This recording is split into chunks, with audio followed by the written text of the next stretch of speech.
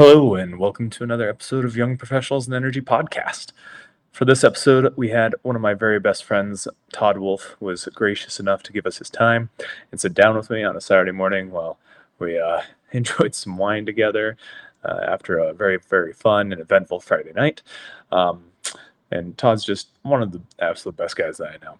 He's the VP of Operations for Bison Oil and Gas, which is a small private upstream operator with assets throughout the United States. He's a wealth of technical knowledge around what is mechanically required to drill oil and gas wells, and has built a fantastic career for himself. We had a wonderful time just chatting about technical items in oil and gas and energy in general, so we hope you enjoy the episode.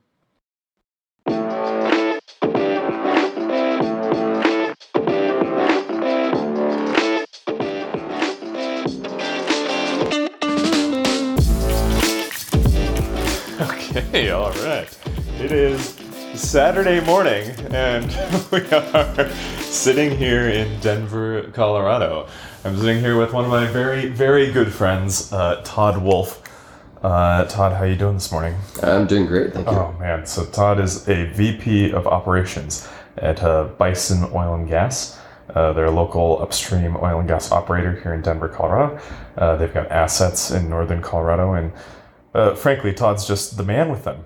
Yeah, so Todd, might be the hardest ask of the day for me. It's Saturday morning. Let's you are a well-respected engineer in town who has elevated himself to managerial executive level for a local oil and gas company. We've been friends for a long time, but I wanna kind of step through for our listeners everything that you've done as a career, kind of walk through your career a little bit, and then talk about your company, and then talk about the oil and gas space in Colorado, and what you think it means to work in oil and gas. So we have a lot to cover, which is totally fine. But yeah, let's talk a little bit about you.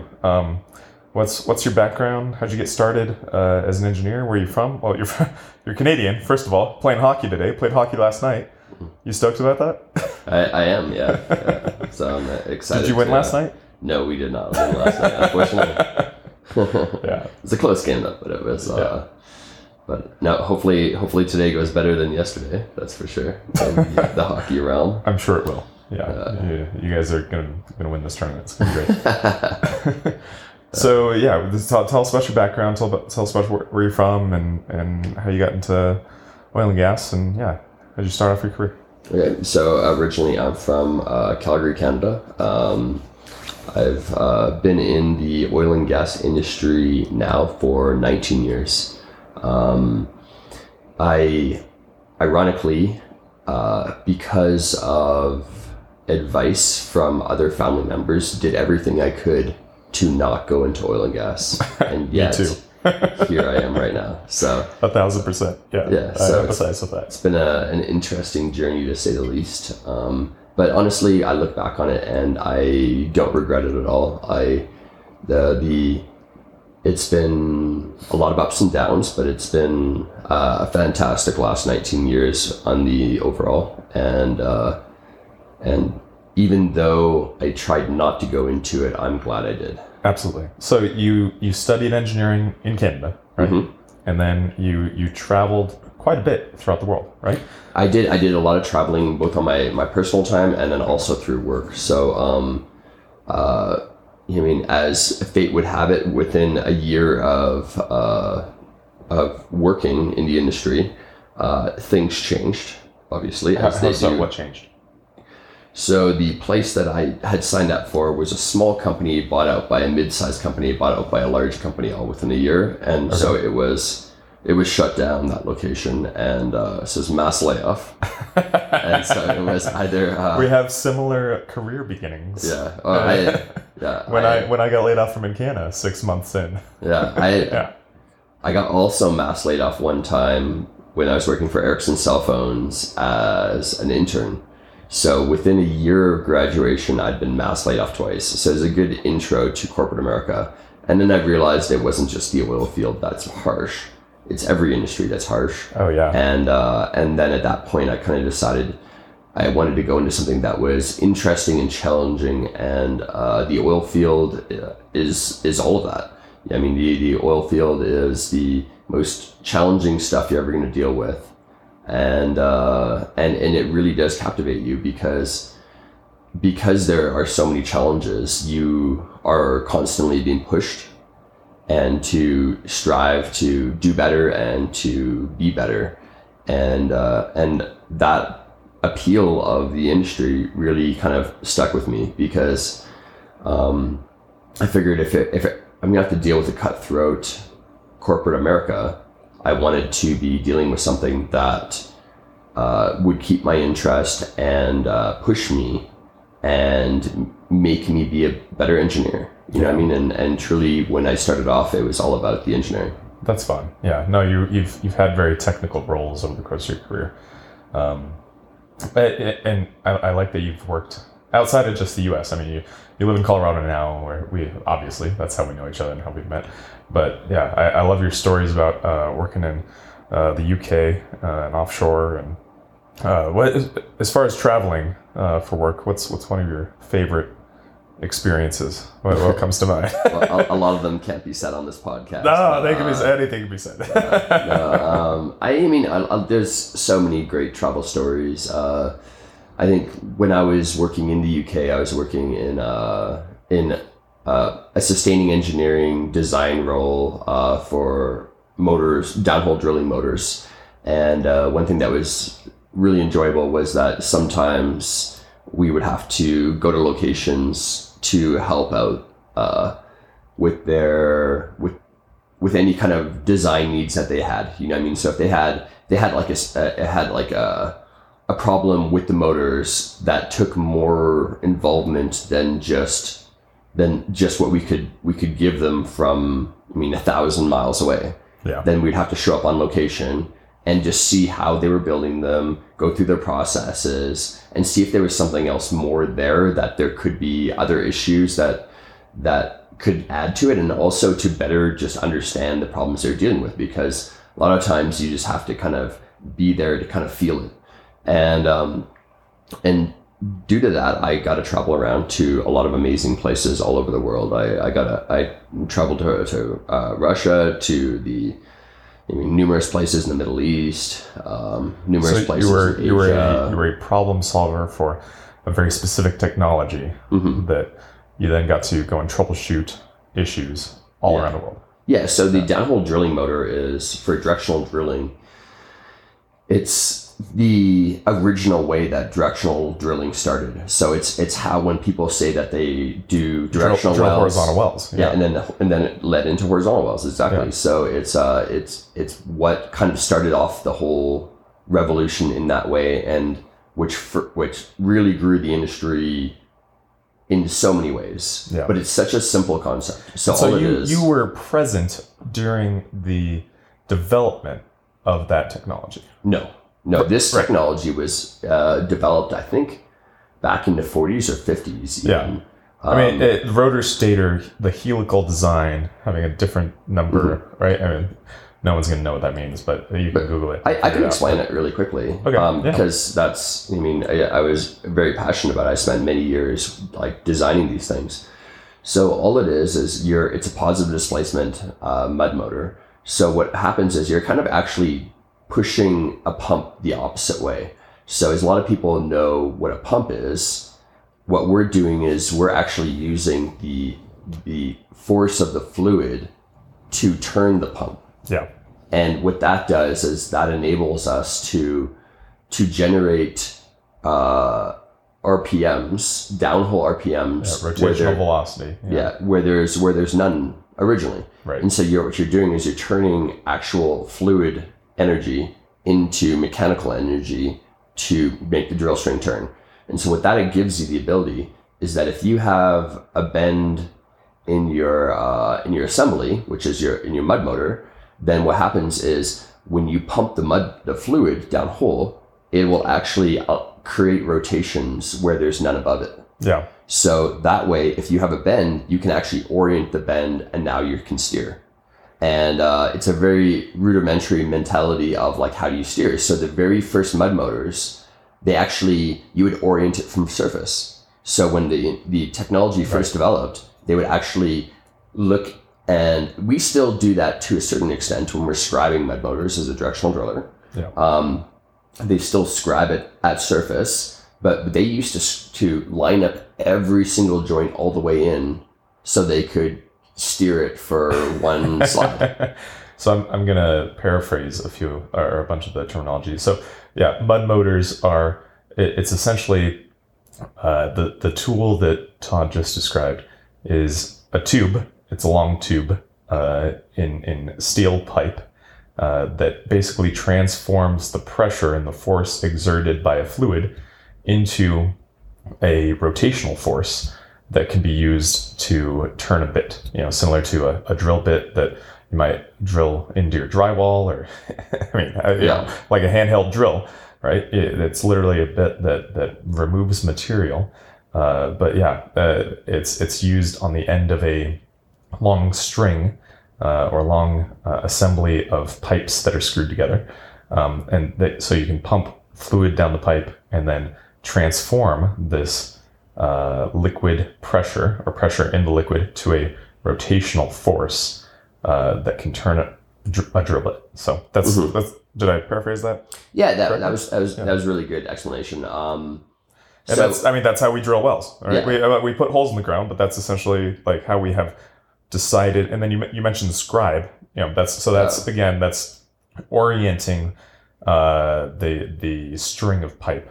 Yeah. That is so the way we actually drill these things is almost using the best analogy is basically how people used to fly airplanes. Yeah. Because you're using positional what's it called? Relative positional I can't think of the word for it. But anyway, you're literally taking an inclination and then you're taking an azimuth. So you know approximately where you are, and then you're figuring out your location based on how far you've gone since the last time you checked your location. And that's how people used to fly back in the day. And obviously flying got a lot better technology-wise, so they have a much better idea of where they are. But unfortunately, when you're drilling into the center of the earth, drilling into the crust, yeah, you still have a very low idea of like how to determine exactly where you are, other than to count how long your drill pipe is and to keep taking regular surveys to give you an idea of where you are. So it's we're using old technology, but it's really advanced technology. So what I love about your exposure to these tools and to this technology is you've witnessed a progression, and I love your view on this, of technology throughout your career, I imagine, which is really being present during the innovations and the micro step changes that people have made to these tools. Mm-hmm. Am I wrong? No. Right? I mean, so think about innovation, right? This occurs all the time. People sometimes think that innovation means like, oh man, yeah, no, like we've got this brand new idea and like the computer is the best new thing ever and like it's going to change the world. That's not what innovation is. Innovation is small incremental step changes that people make. They say, oh, well, we were doing it this way. What if we, used 3 of these things instead of 2? What if we did a square instead of circle? What if we made small changes to the tools that we're already using? Am I capturing that correctly? Yeah, and definitely. And a lot of the things you kind of said with the square and the circle and kind of mentality, like people tried making a lot of different changes because, you kind of think that, hey, if you make a big step change, it could make a huge difference. And it's the truth, but it's such a hard environment. And the only environment that's comparable to the drilling environment is literally space. It's like we're putting holes in the ground or we're putting spaceships. Putting ships in space. Yeah. We cannot use electronics that are of any regular form. They have to be basically designed to the highest spec, and then they're still not high enough. Yeah. So we go to the mil specs that are from the military, and even the stuff that's graded to the very highest extreme, they won't rate anything beyond 300 degrees Fahrenheit. Right. Or anything that's like, I mean, it's hard to really rate electronics to a certain G level and stuff like that. But like, so humans who are traveling to space are trained to get up to, I think it's about like 7 or 8 Gs, right around there. Oh man, yeah. And At best, you got to be in really good shape too. yeah, and the downhole environment, we're talking about they can get up in the upwards of 400 degrees Fahrenheit, and they can get upwards of over 100 degrees. 100 Gs for shocks. Yeah. So the stuff that's designed, the really, really intensive forces exerted on the technology that we use to drill oil and gas wells. Yeah, and there's a lot of thought behind creating these tools to make them very robust. Yeah, incredibly robust. Like it's the most difficult environment. Not even in space, and no human can survive anywhere near the temperatures, the forces, or the G's involved in what happens downhole. And so there's, we literally are going into the center of the earth blind, because nothing that we put down there just for us to enable us to see what's going on will not survive or show us anything. Yeah. So it's I always, the further and the deeper I got into the drilling world, the more it really kind of took hold of me, because I was kind of blown away and kind of sucked into the realities of how difficult of a situation you're dealing with, and that blows me away, because you're constantly being tested, and you're having to expand your mind, because you can't use your eyes to see what's happening. You have to use all your other senses. And so I like this. This is So again, Todd's background is very drilling centric. So he's drilled a ton of oil and gas wells all over the world. Very, very specialist on the drilling front in oil and gas. And very technically minded, mechanically minded. And so, thinking about how we solve those problems is awesome. It's really challenging. And I think this is a misconception that a lot of people have, that engineering has bounds. Yeah. Right? Where you can know things for certain and you cannot know things. Yeah. Well, and that's the truth of engineering. That's just the challenge of it, no matter in what capacity you're dealing with engineering, is your job isn't necessarily to know exactly what's happening, but your job is to use logic and reason to rule out what is not happening. Right. And then that way you can have a better idea of what's happening. And that's literally how we that's how we build bridges. That's how we got to the moon. Mm-hmm. That's how we do what we do. And I would argue we can do it using logic and reason. Yeah. We can develop systems and methods and procedures that keep people safe and can effectively produce energy for everyone. Oh, for sure. Right? Yeah, for sure.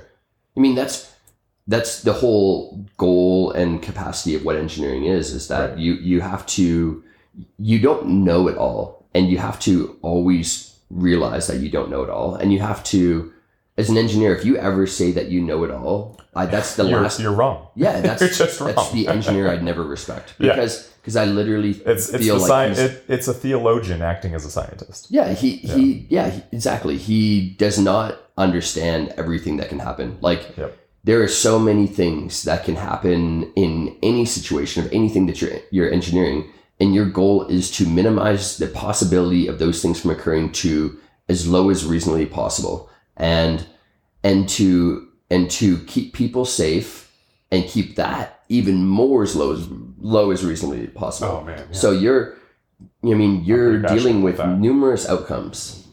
You want to make sure that things go smoothly, but you can never guarantee it. And I feel like a lot of people that are not engineers always find that frustrating when dealing with us, because we can never tell them everything's going to go perfectly, or that. Well, yeah, I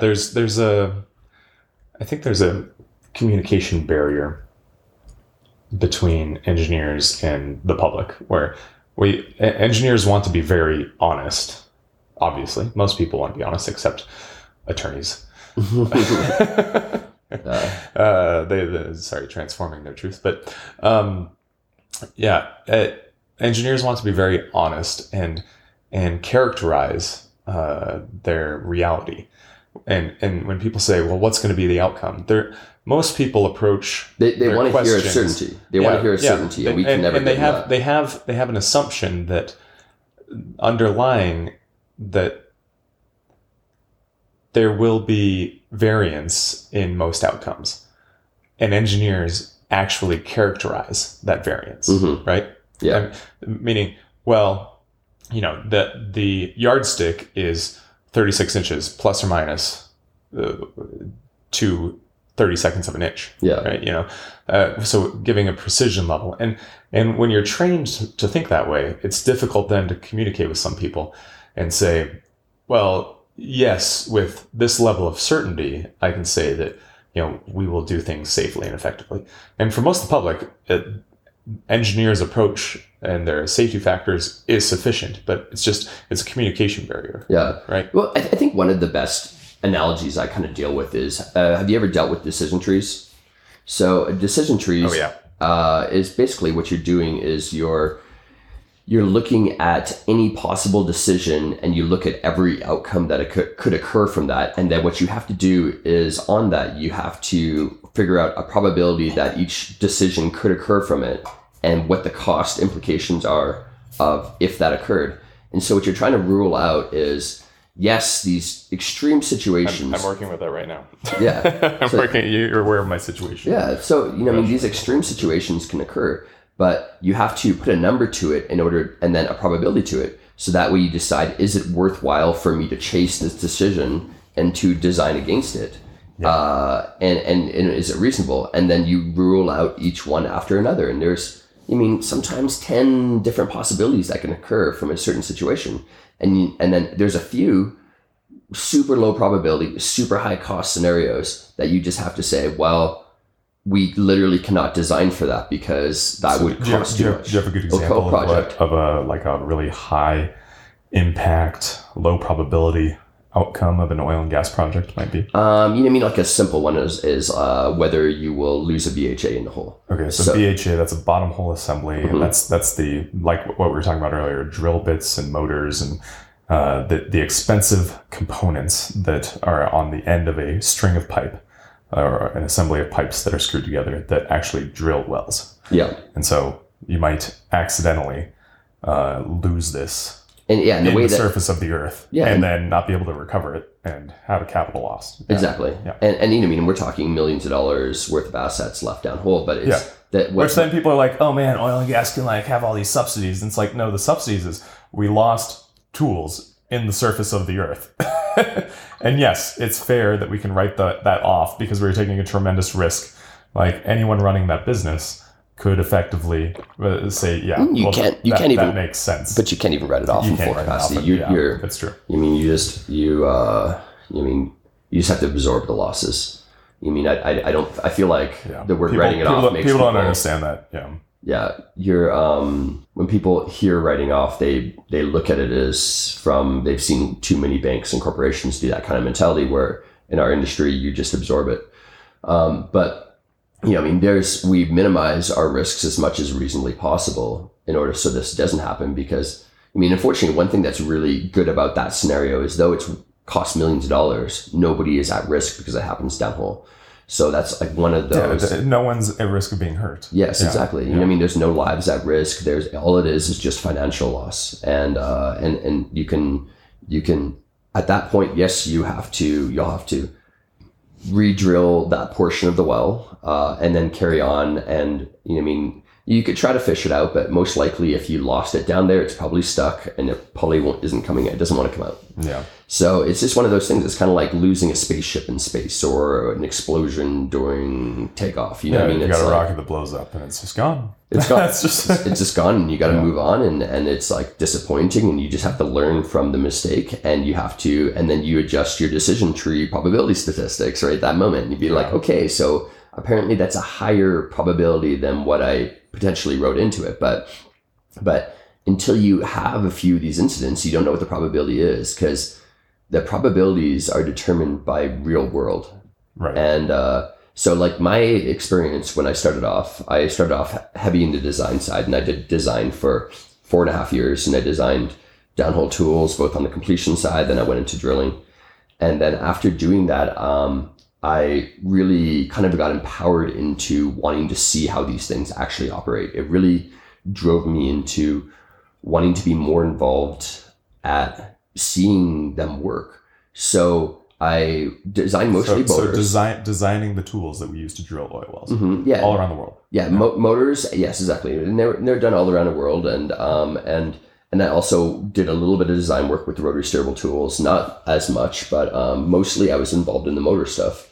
But the rotary steerable stuff still, I saw the technology side of it. Rotary steerable, that's a different technology that we use to drill oil wells. We were talking about mud motors earlier. That's, again, the tube that has the transforms fluid pressure to rotational motion. And rotary steerable motors is a similar design, but has a lot more components and is more robotic. Yeah, and yeah, exactly. It's like for drilling, it's the intro to electronics and robotics for drilling. It's a really cool design. In my opinion, if you're into robotics, like this, it sounds simple. It's a hard problem to solve, and the people that have solved this problem, it's really cool. If you like mechatronics or robotics at all, Google rotary steerable motors. Yeah, well, there's so much technology involved, and some of the downhole stuff like that people are designing.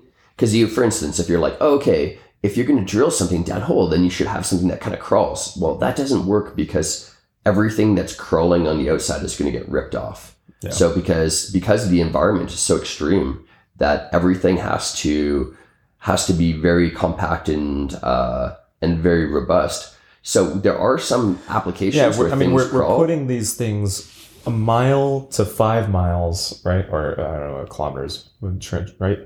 1 to 10 kilometers below the surface of the earth. And then we're spinning them rapidly, right? Yeah, hundreds of RPMs. Yeah, think about how fast a bike tire rotates, and you're spinning a string of pipe to literally extrude the surface of the earth. It's phenomenal. Way faster than a bike tire. Yeah. But it's a tremendously awesome engineering problem that we've solved. And I say we, meaning collectively humanity, right? And it's so it has been a huge achievement, and I think the rotary steerable tools, they're a way of the future for sure, and because of what we've learned with this, it has definitely gone into other technologies too. The learnings we've done for sure went backwards into other industries, because we've been able to build electronic chassis that are so robust that can handle pretty much any environment. And it's amazing. Yeah, it is. Yeah. It's mind-boggling. Yeah, you and I as engineers that actually have tried to build this stuff is we can 1,000% appreciate what goes into it. It's challenging, but then once you actually do it and see it, it's really fun. So Tom, I want to pivot a little bit and talk more about your career. Okay. You've worked for Schlumberger. When we met, you were at Noble Energy, which has since been acquired by Chevron in the consolidation of the energy industry. Now you're at a small private equity company. Am I right with that? Yeah. So yeah. I'll kind of go through. I'll give you the really quick spiel of my kind of career path. So I did 1 year of design engineering in Calgary, then did 3.5 years of engineering in the UK, where I was working in the downhole drilling tools. Kind of grew my desire to work in the field. So what I ended up doing was... And when we say in the field, it's literally where we drill the oil wells. Yes. Right? I wanted to... Wherever in the world that is. Mm-hmm. Yeah. So I wanted to work on the actual drilling locations. Yep. And then from there, I went to US land and working out of Oklahoma, worked as a directional driller for a few years and drilled all over the US. That worked out really well due to life changes, having a child, which was fantastic. I love him so much. I ended up having to come into the office to kind of support my partner at the time, my wife. And so I came back into the office and worked as a kind of a coordinator, where I would help kind of determine where we would send tools and personnel to different jobs and coordinate them. Were you living in Oklahoma when you did that? When initially I was. Okay. Initially I was living in Oklahoma, And then I ended up moving to Denver, still with Schlumberger, Yeah. and then moved into drilling engineering. Right. So I was the drilling engineering center manager after that. So initially working for a technology company that supported people who owned the leases and assets that actually develop the oil and gas assets, and then eventually going to work and drill wells for the companies that exploit the assets and receive revenue from drilling wells. And that was my next transition. So my next transition from there was to work over to Noble Energy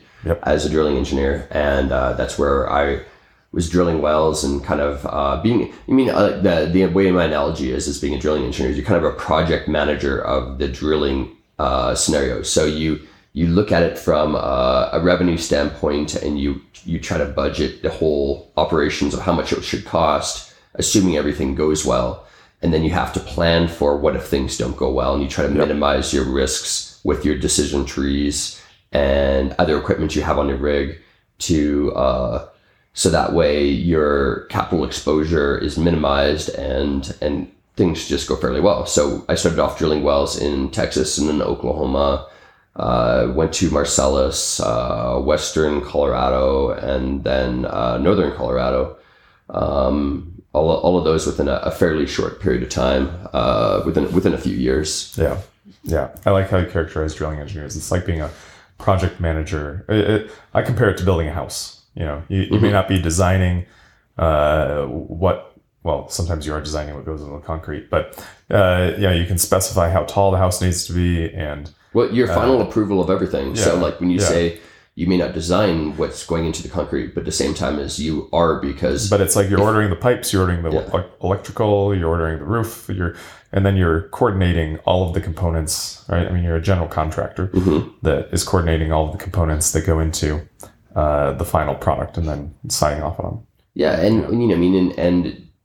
And that's where a lot of the risk is involved, is because like even for somebody who's building a house, if they feel like they're over budget, they can try to save money by changing materials or be like, I don't need that much rebar over here, blah, blah, blah. But the thing is, they're risking the integrity of the housing structure and everything. So, it's the same decision tree that we were talking about before. It's you're making decisions that can add risk.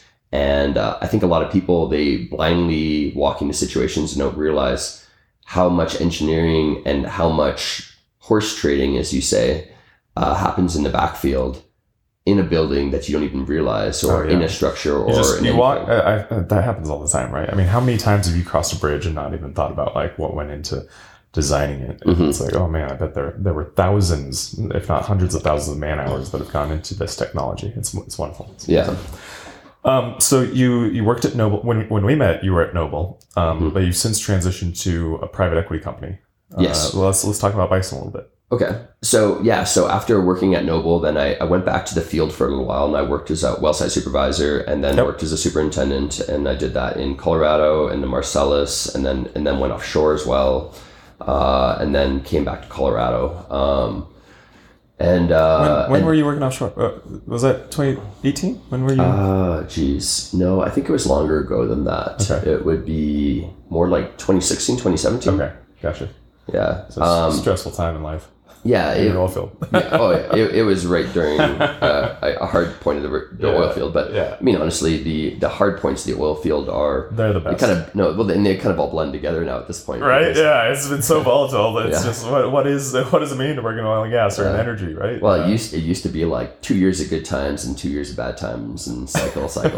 Now it's like 2 months of good times, and now we've got negative oil. Or negative price. and years of bad times. But I still love the industry, and just it's it's still such a great industry. But it is. So how'd you connected with the Bison guys? So what happened with Bison was so I'd heard about them for a while, and I didn't want to make the move. I am very resistant to changes. I've only worked in 3 companies over my 19 years. Yeah, it's impressive, right? I think I have worked for more companies than you have, and I'm 10 years younger than you. I'm very much not saying afraid of change, but as like as a true engineer, I kind of like work it out and then decide every time, like, no, I'd rather stay where I'm at. You know what I mean? Yeah, like, totally. They take care of me. They always treat me well. I've always done well in the oil field, so never really felt the need to make changes. And then in this situation, though, it was, my hand was kind of forced in a sense. So they wanted to move me to Houston, and Noble wanted to move you, and you're like, no, I don't want to move to Houston. Yeah, well, like lots of love to all of our Houston guys and Houston listeners, but I don't know, we love Denver. We love snowboarding. To me, it was more of just a personal decision in the sense that, like, I was divorced at the time, and I had 2 kids, and I kind of made a lot of lifestyle decisions to follow them around the world. Oh yeah. And in this situation, my kids were, they're in Denver with me, and I'm not going to be able to convince my ex and my children to move to Houston. So I made the decision. I said I was not willing to make the move. They offered me a few different options of, moving to Midland also as an option, which is still a move, though. You know what I mean? Yeah. Bless Midland. I love Midland. It's great. It's a wonderful part of the world. People throw a lot of shade at Midland, and it's it's unwarranted. One thing I really love about people that work in oil and gas is we are so resilient, and we love the places we work, even though the rest of the world kind of looks frowningly upon the majority of the places. Yeah. Like, generally the oil field is located in, as I joke around with, but pretty much the armpits of the world. Yep. You know what I mean? Like, they are the least attractive places from a person who doesn't work in the oil field. But to us, we see how great each one of them are it's because of the people. It's not because they're in such a gorgeous tropical location or something. There's a few exceptions, like Kuala Lumpur or something like that. But, well, living in Denver is not all Denver is one of the best, cool. For sure. Denver's one of the best. But I love. So you had an opportunity to make a career change and make a move, but you prioritize family, which I'm a huge fan of. Right, family first. The people in your life that you support and that support you mean everything. And so, you decided to stay in Denver. How'd you end up actually getting connected to anyone at Bison? I had a few people that were kind of like advocating for me, and so they kind of got my... So your network. You knew people who were running a company, and they needed a position filled, and you were available. And that's how the networks work. And it was really funny because the same day I found out that they were moving my job to Houston, I didn't want to go.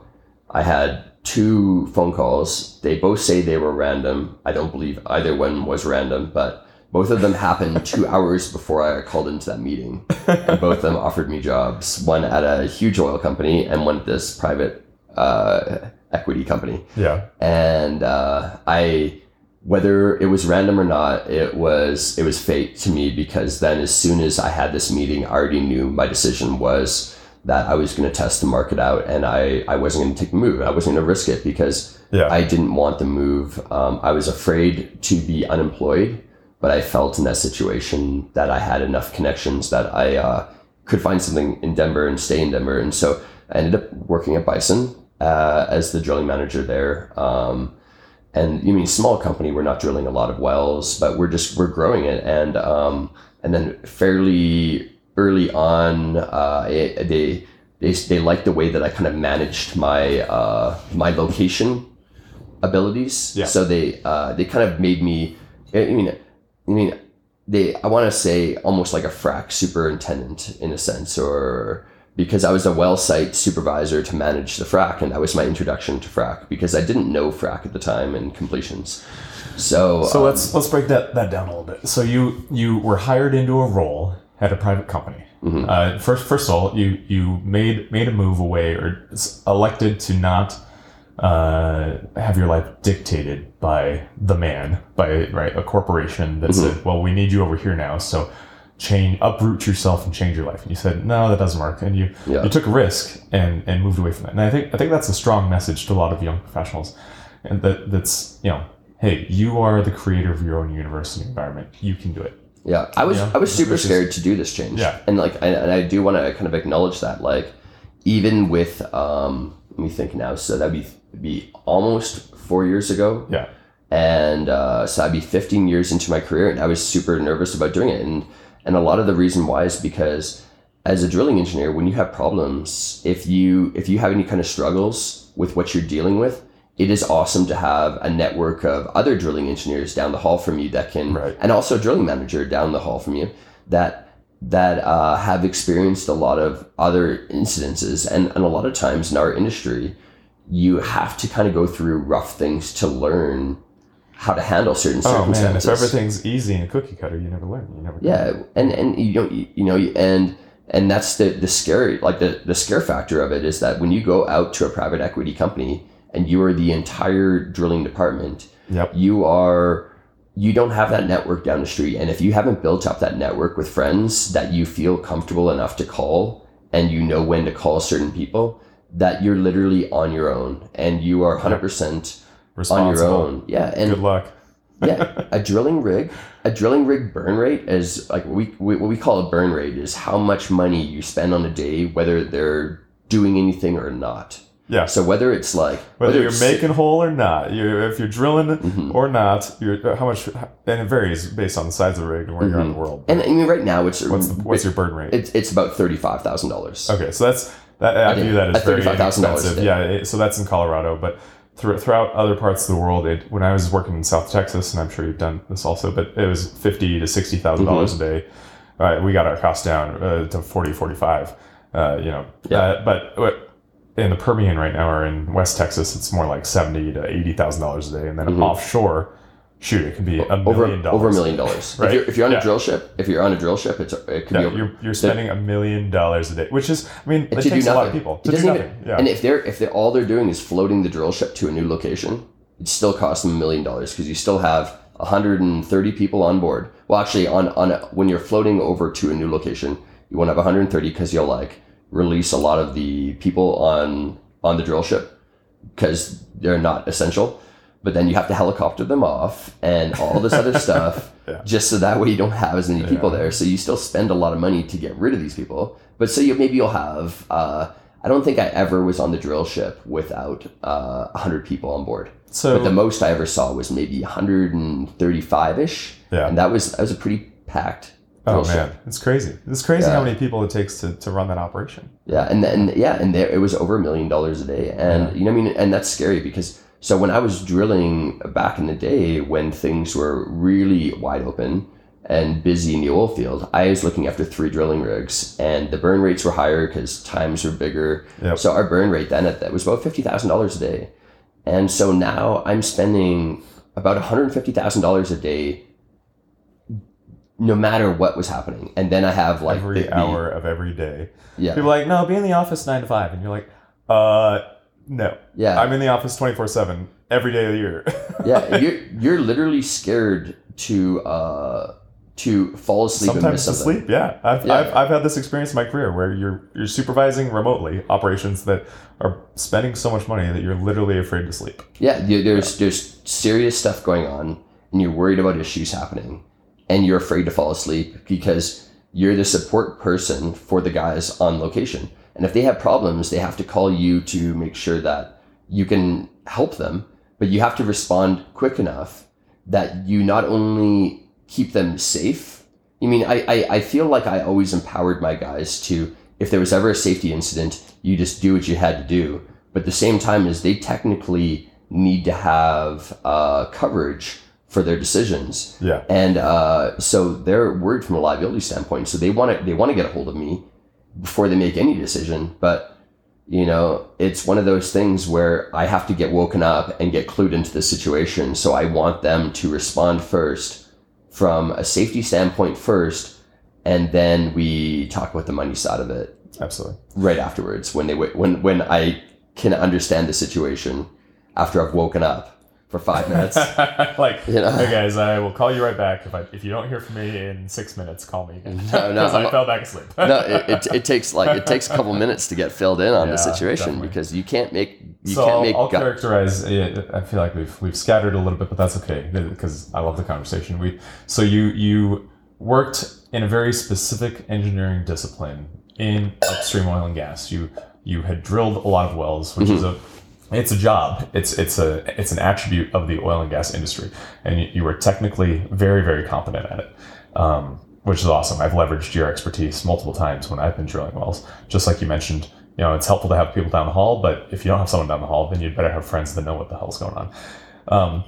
And then you got hired at this private company that's smaller, and they said, well, we need somebody to do this managerial role that's much more project management. It's much more operations. And even though you don't have explicit experience as a background in that, we still want you to be in charge of that responsibility, right? So you started as the drilling manager at Bison, and then got promoted to take on more and more responsibilities. Yeah, I kind of transitioned to drilling completions. Yeah, and then from that moved into VP of operations. Right. So you are in charge of how the company is spending money operationally and project managing all of the issues. And it's one step below COO, right? Where you may not be as involved in the finance or legal side of contracts, but every dollar that's spent operationally in order to execute on projects, you are accountable for. Yes. Am I characterizing that correctly? That is correct. Yeah. Yeah. I mean, congratulations on additional responsibility. Prestigious, but oh man, you got a job now. Yeah. Oh my gosh. Yeah. There's. Yeah. Anyway, I characterize it that way because I think a lot of people view their careers and their perspective inadequately and inaccurately. In that they feel like they have to have, I need 5 years of experience in this job, and then I need 10 years of experience in this job, and then eventually I'll become an executive. And I don't think that's true. And if you sit down and do the math and you have that approach, then you're never going to be promoted or achieve the level of prestige, responsibility, career success that many people aspire to. You have to accept that you won't have the experience when you get promoted into roles. But if you have relationships with people that trust you, then you'll be able to leverage your prior experience, learn new things as you go, and then build a team around you that can support each other and be successful. Yeah, and as an engineer, I think that we are probably our worst enemy in that respect, because we feel like there is a number of years that we want to be doing something before we move up, because we want to move up to it when we feel like we're technically ready for that next step. Right. Which actually, I despise this mentality in the corporate world, really, which is, you need a number of years of experience to know things. And it's like, that's not entirely true. As an engineer, physics is physics. True. Like science is science. And like the reality of the world, yes, experience helps, years of experience helps, but there are many people that have 20 years of experience, but they've been doing the same job. So they have 20 years of 1 year of experience. Right? Am I thinking about that correctly? Yeah, and I would agree with that. Like a lot of people, if you work too long in the same job, you kind of get stale, and you're not saying that you stop learning, but your rate of learning definitely decreases. And so you're not being challenged in enough ways to kind of grow your knowledge base.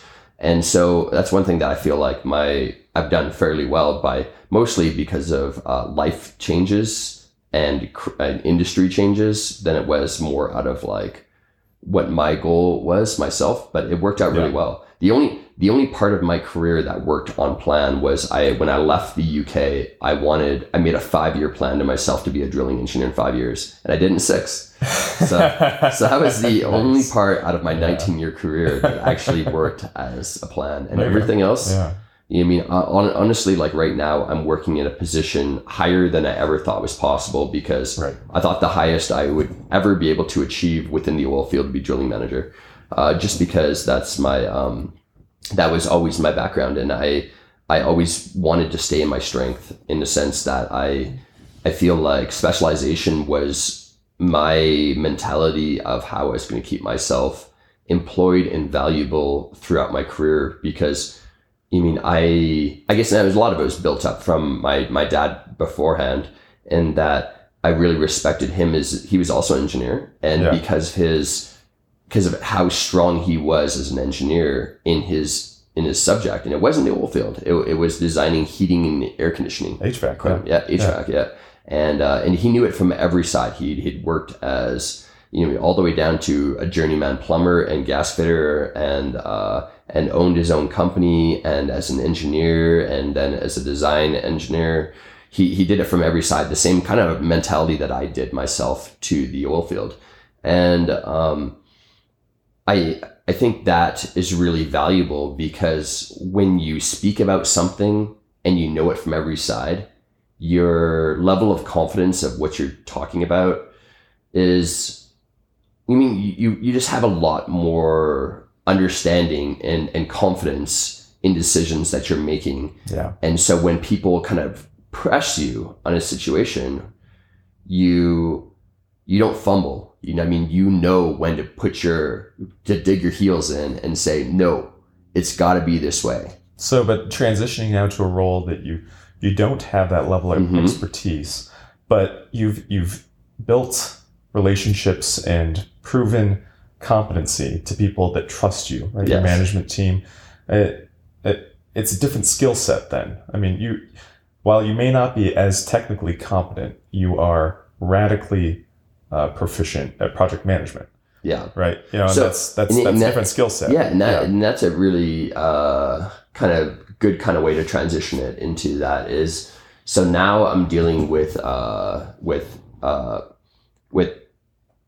completions engineering and production engineering and all these things. And I have engineers reporting up to me in these different capacities, and facilities design. And I don't have experience in those things.